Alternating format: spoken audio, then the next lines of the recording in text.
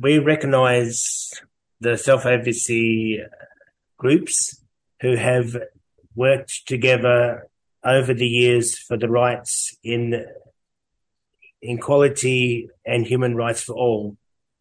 Hello, I'm Sky, and welcome to another Raising Our Voices show on 3CR 8:55 AM. We are a self-advocacy radio show run by people with disabilities for people with disabilities. Nothing about us without us. The NDIS stands for the National Disability Insurance Scheme. The NDIS is intended to support eligible Australians with disability to access the services and support they need.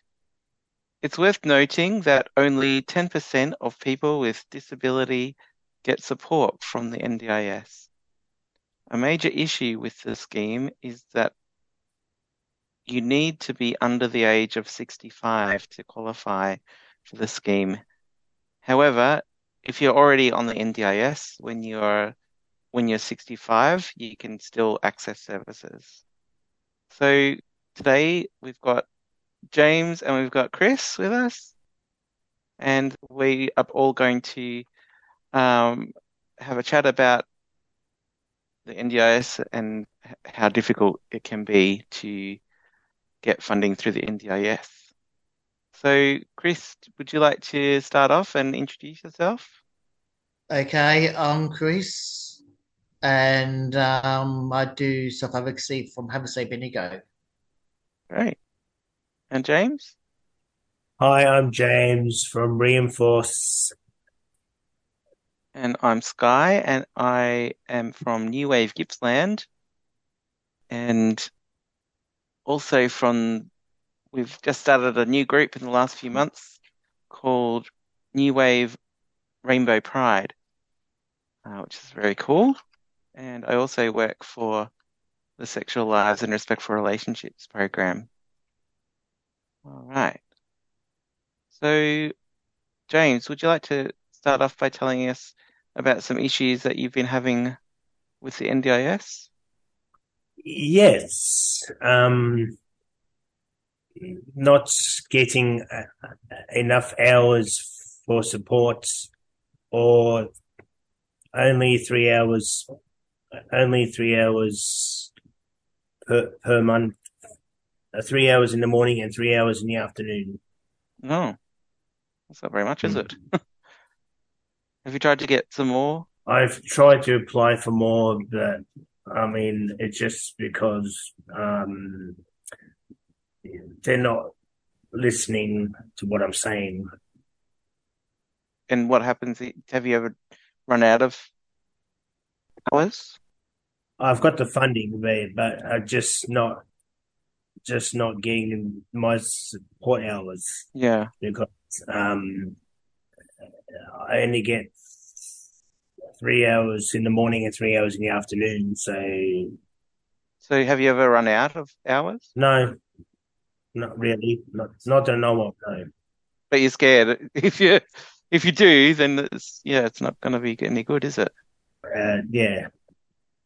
So James, you were telling me that you have trouble with your support worker. You get 3 hours in the morning and 3 hours in the afternoon. Yeah. And so if, say, your support worker can't come or is sick or something like that, what do you do then?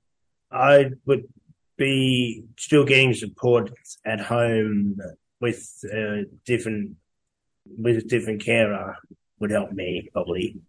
Okay.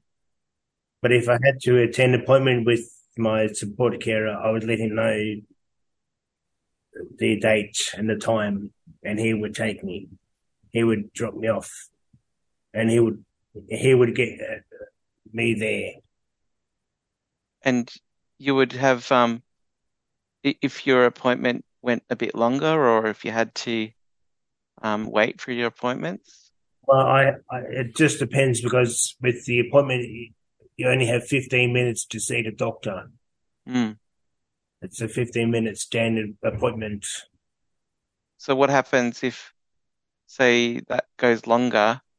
If we go longer, yeah, you have to let the receptionists know that if your appointment goes longer, you have to let them know over the phone. So what happens if your appointment goes longer than 3 hours? He would extend his hours. And is that possible, or He would go over time. Yeah. do you have problems with getting support when that happens? No, it just depends. It depends if the appointment's in the morning or afternoon. Yeah. So you're saying that you have to find your way home today Yes.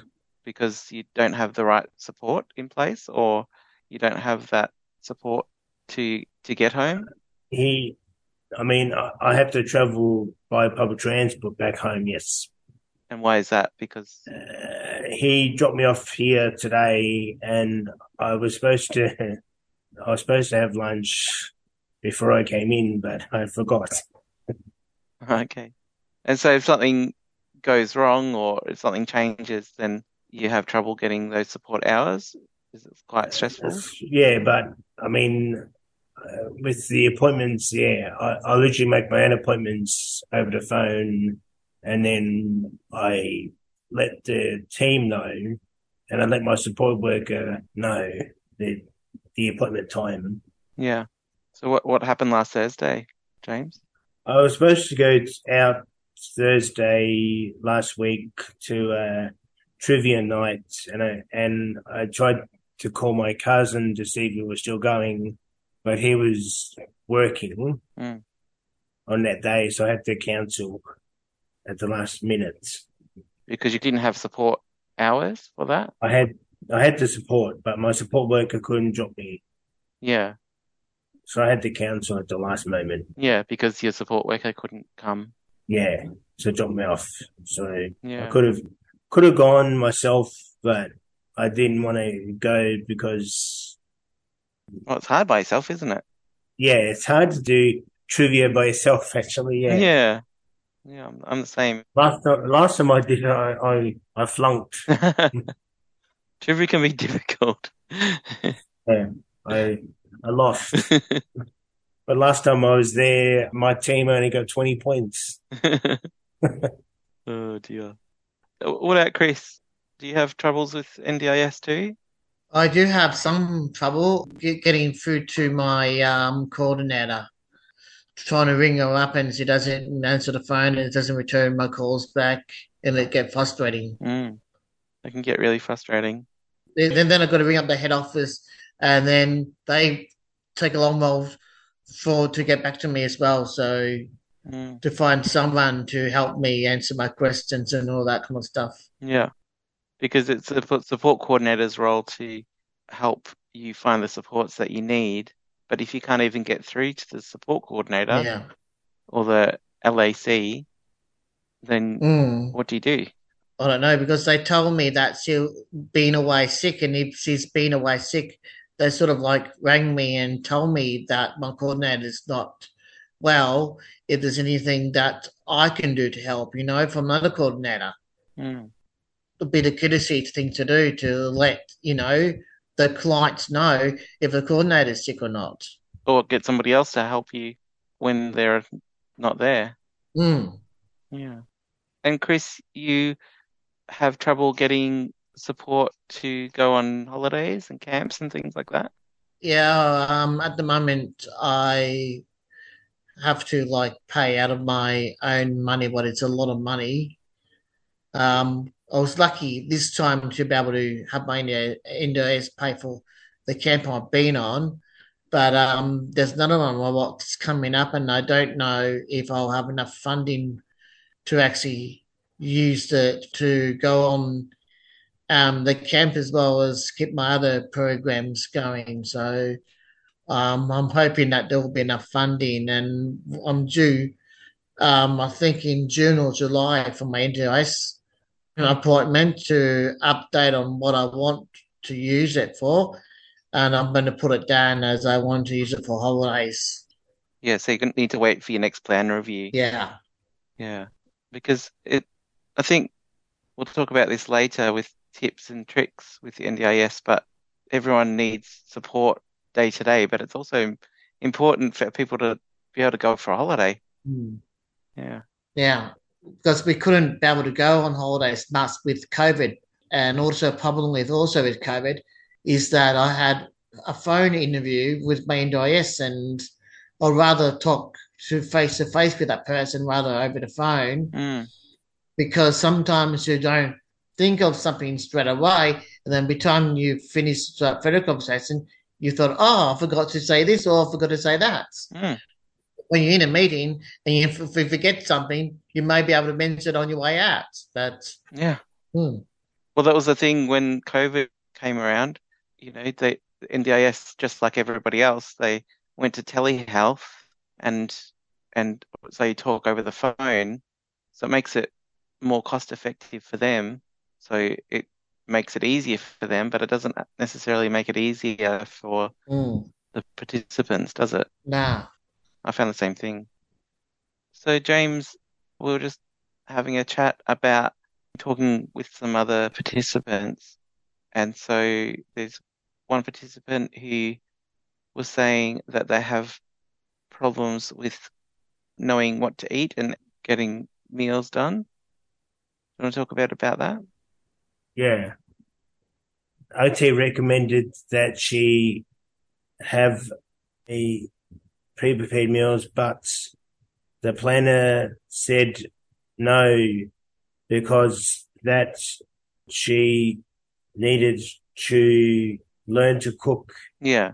herself. But So it's difficult, isn't it? it is difficult, yes. But I mean, it just depends what she eats as well.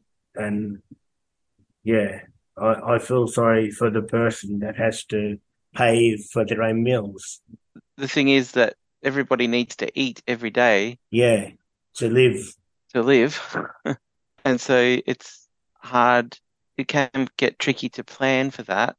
Yeah, yeah. And so, I reckon the NDIS or NDIA should pay for it, or she needs to work out a budget mm, on her meals. I reckon, yeah, because otherwise she has to, or needs to learn to budget her money. I yeah. reckon too. And so that's a goal that she could have. And then another Yeah, goal could be to learn how to cook yeah. Learn how to at cook at home. home, and And also, um, so she doesn't have to eat takeaway all the time. Because if she doesn't have the money, yeah, she might go hungry. yeah.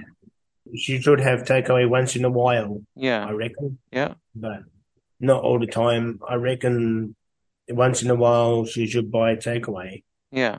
Because it's important to eat properly. And Yes, it's also, you need to be healthy and stay healthy and eat healthy meals. yeah. And so it's important to eat properly, but to also learn how to cook Yeah, and also to have to eat every day. So, yeah, yeah. It's important to eat every day, and it just depends. Yeah, so the OT was saying that she should have pre-prepared meals, but the planner was saying that she should learn how to cook. mm, And so they didn't give her any money. So she had to go hungry sometimes. yeah. It's unbelievable. Why should someone go hungry Mm. when they're hungry? No, it's really hard, isn't it? Yeah, it's just not fair on the person. Why should one person go hungry? No. And you're listening to 8:55 a.m. on 3CR, Raising Our Voices. Sky, what would you like to share with us about your experience trying to get a guide dog through the NDIS? Yeah. So previously I had two guide dogs.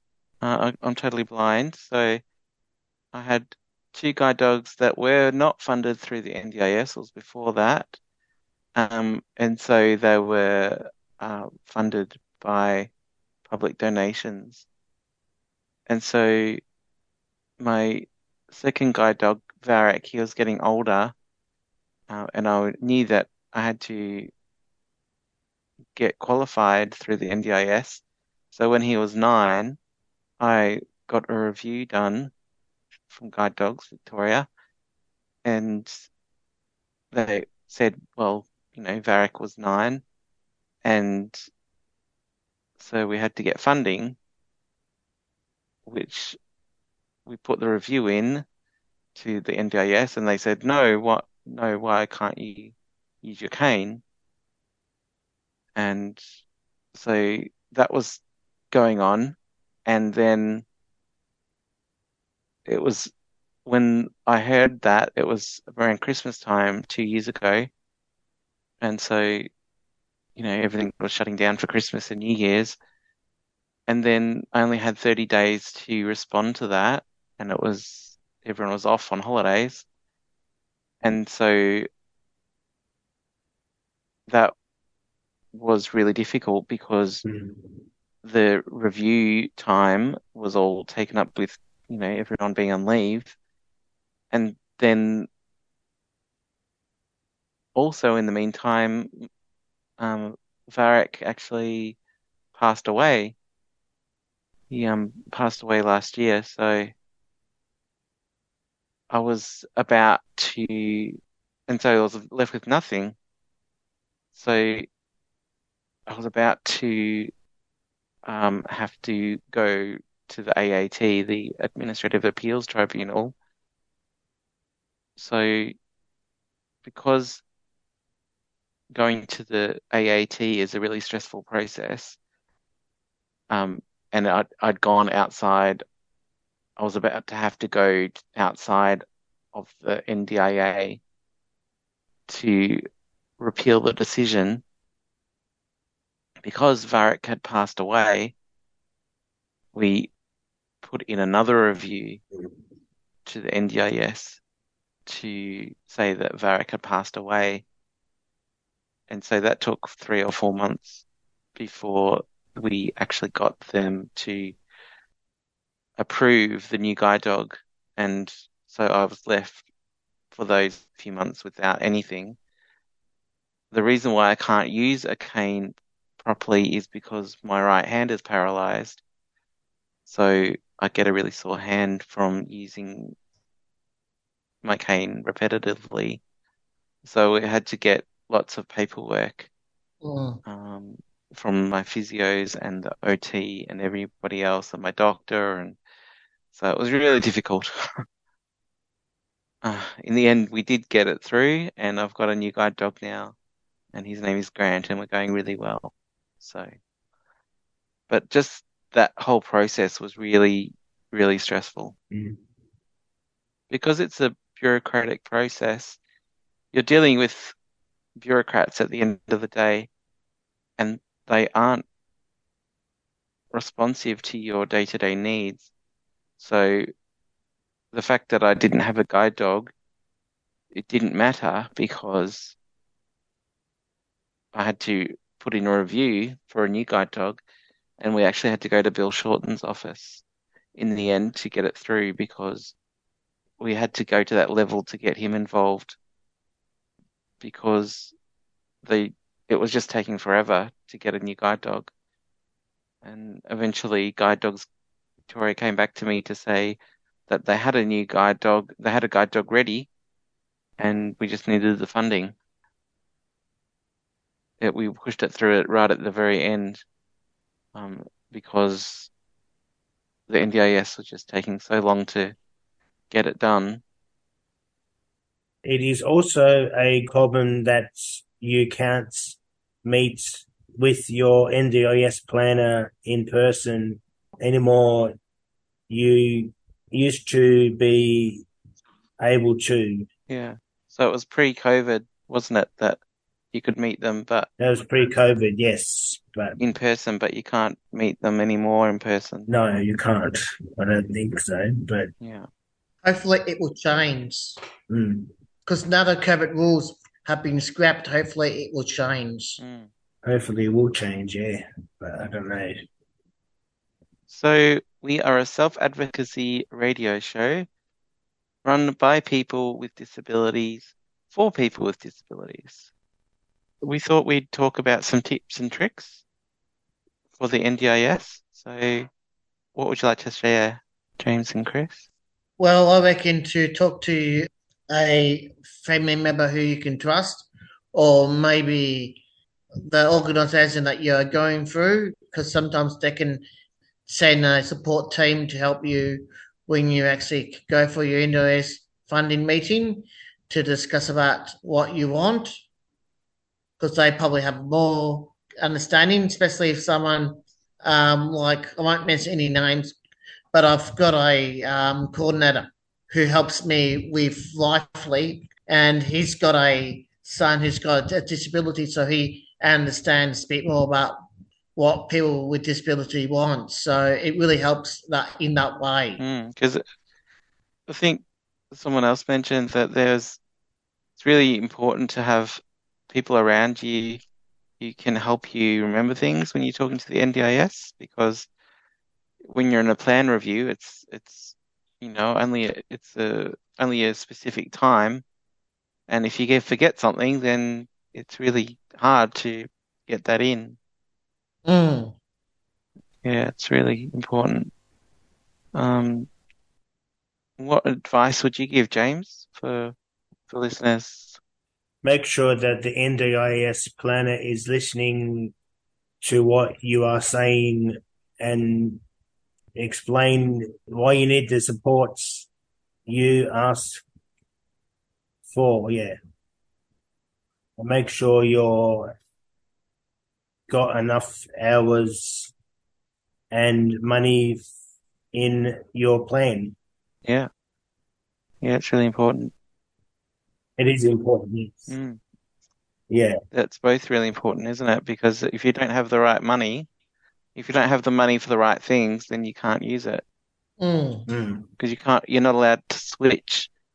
It's like a buckets of money. You can't swap money from one bucket to another. No.